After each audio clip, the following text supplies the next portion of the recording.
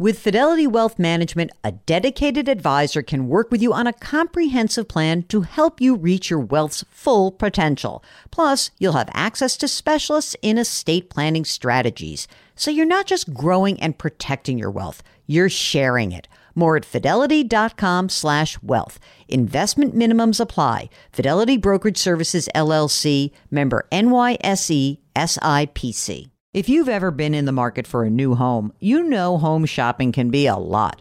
There's so much you don't know and so much you need to know. What are the neighborhoods like? What are the schools like? Who is the agent who knows the listing or neighborhood best? And why can't all this information just be in one place?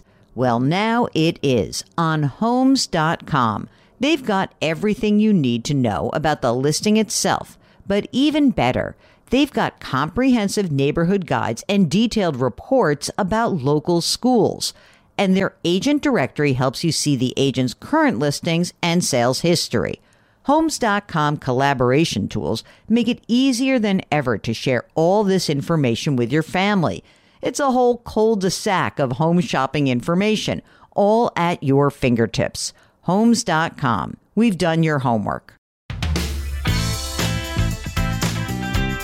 Welcome to the Jill on Money podcast. It's Saturday, June 12th. And I don't know about you guys, but over the past week, it's been flamin' hot in the Northeast. Many parts of the country are flamin' hot. I'm going to keep saying flamin' hot. That's your clue as to who our guest is this weekend. It is Richard Montañez. He is the guy who went from being a janitor at Frito-Lay to being one of the people involved with inventing flamin' hot Cheetos. He's got a great story. He's got a fun book. It's called Flamin' Hot, The Incredible True Story of One Man's Rise from Janitor to Top Executive.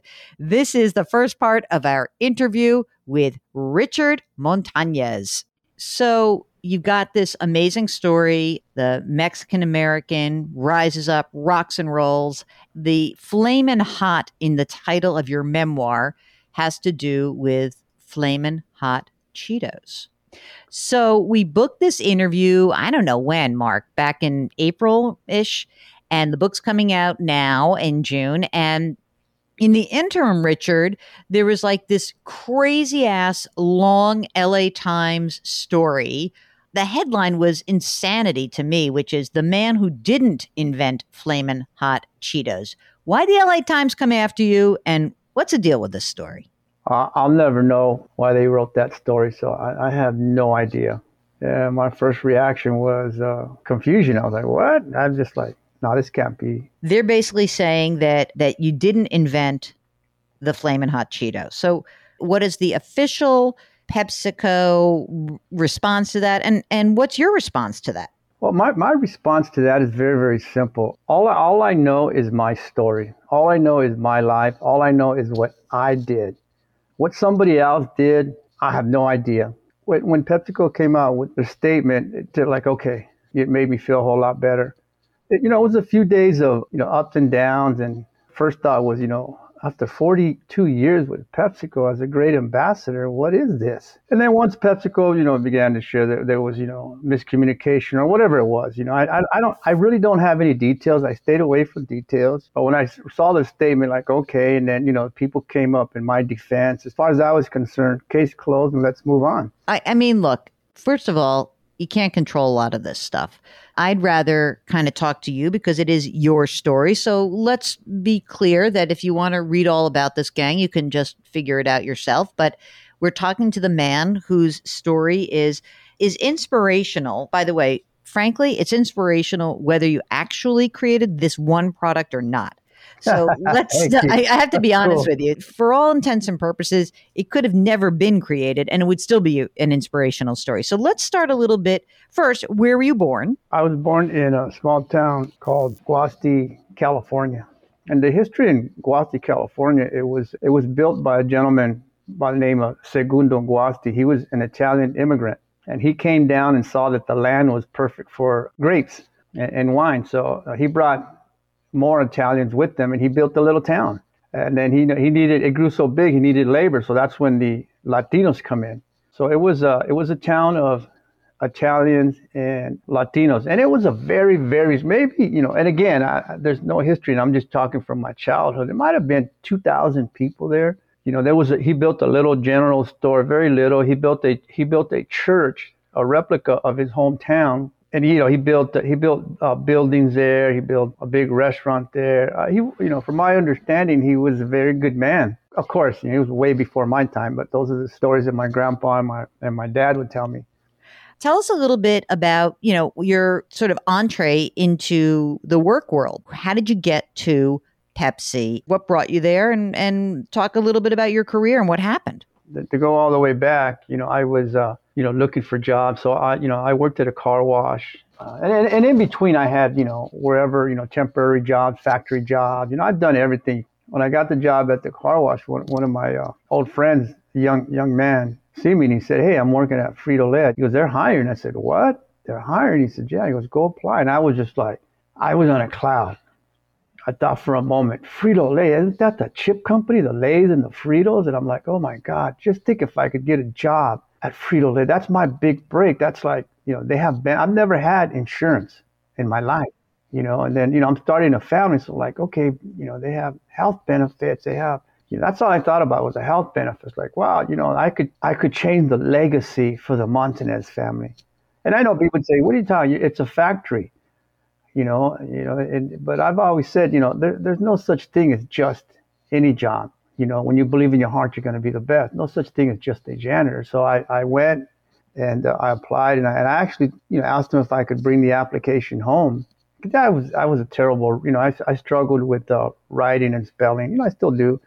Said sure, and took it home. And my wife, who has been my inspiration, my partner in everything, I don't know where I'd be if she wasn't around. She filled it out for me. Then I took it back. The HR man, well, they weren't called HR. I think they were called ER, Employee Relations. Yeah, right. Yeah, so it was a long time ago, talking the 70s. So he looks at it, he stares at it, and then he looks up at me. And I'm getting nervous because it's like, I'm just thinking, what is on there that shouldn't be on there? It's like, so he looks at me and then he asks this question, "Did you fill this out?" I said, "Yes." He looks at me again and goes, "You have nice handwriting." And I just remember, I've been stealing Judy's credit ever since. So, oh, that's awesome. And so was she working at the time? Were you both working or was she home with kids? What was going on? She was working part-time. So, she was, wherever she could get, a part-time job, never full-time because she was always with the kids. Got the application and, he said, "Okay, can you start tonight?" And I said, "Absolutely." So you get this job. How do you start moving up in this massive organization? Well, I think, first I need to, share with you how I shared with my dad and my grandpa. They were so happy for me because in those days it was a union job. So, everybody wanted a union job, right? And I remember my grandfather said, "What are you going to do?" I said, "Well, I'm going to mop the floors." And he said something to me that I teach this to young people, and I believe it's the reason I'm successful. He said, "When you mop that floor, you make sure that it shines. When people see it, they know that a Montañez mopped it." Oh, that's great. And I took that on. I just started mopping the floors. And then I saw, as I was mopping the floor, I learned all my leadership through my trials and errors, through the streets, the places that I've been. It's not formal, but yet it doesn't mean it isn't right. It's just a different way, So I saw that I had an influence. And then, people say, "How can you influence? You're just a janitor." And I had an influence without saying one word because my job was to clean the restroom. So I made that thing spotless and made it smell fresh. My job was to clean the break rooms. I did the same thing. My job was to clean all the offices before the managers came in the morning. So I saw that people were going in and like, "Wow, it smells so clean in there. Who did that? The new janitor. Hey, who cleaned the lunchroom? The new janitor." And the managers would come in, "Hey, who cleaned my office?" "Hey, that new guy, Montanez." So I saw that, wow, I'm having an influence without even saying a word. I'm putting a smile on people's face without saying a word, just going by what my grandfather said. But then, I don't remember how long it was, but there's a probation period. My boss, I still remember his name. His first name was Jim. At the end of my probation, or 2 weeks before the end of my probation, he called me in and he said, "I'm going to have to let you go." I was devastated. Freaking out. I was devastated. My final, my big break, and I blew it. And I begged him for another chance, and And I said, well, what's the problem? I'm doing what I'm told. He goes, that's not the problem. You're doing what you're told. You just show no initiative. I didn't know what that meant. So I went home again to Judy, who's, an intelligent person, I said, what does the word initiative mean? So she read it to me out of the dictionary, and I was stunned. Since that day, I think I've gone overboard. I think that's why I am the way I am. I never wanted anybody to ever tell me I showed no initiative. But see, here's what he meant, is I was doing such a good job that I was finishing, my duties in half the time because I wasn't messing around. So what I would do is I would start all over again. He goes, you do what I tell you to do, but when you finish and you have time, you don't do anything else. So I figured it out. So once I finished, my daily shift, whatever time I had left, I started helping other people. I started taking other people's trash out. I started going out into the floor. I started learning the equipment. Other managers were saying, hey, thanks for letting us use Richard. Now it gets sort of like you sort of become, you're being spoken about. Yes. And he's like, what do you mean? I didn't let Richard do anything. He goes, no, I know, but he helped Frank take out the trash, or he took Frank's trash out. And these guys were line operators. They were the pilots. I've gone to and done things that weren't my job, but that's who I am today is, I'm going to do something that you don't pay me to do. We'll be back with you tomorrow to hear more about how did those Flamin' Hot Cheetos come to existence. I asked for a crate of them. None has arrived. I just want you to know that. So I still haven't tasted them, but I plan to. If you have a financial question, maybe you have an idea for the next hot snack food, give us a holler. Ask Jill at JillOnMoney.com. Ask Jill at JillOnMoney.com. Do us a favor. Go over to Apple. Leave us a review and a rating. It helps us. Thanks for listening. Don't forget to lift someone up today. Grit, growth, grace. We'll talk to you tomorrow.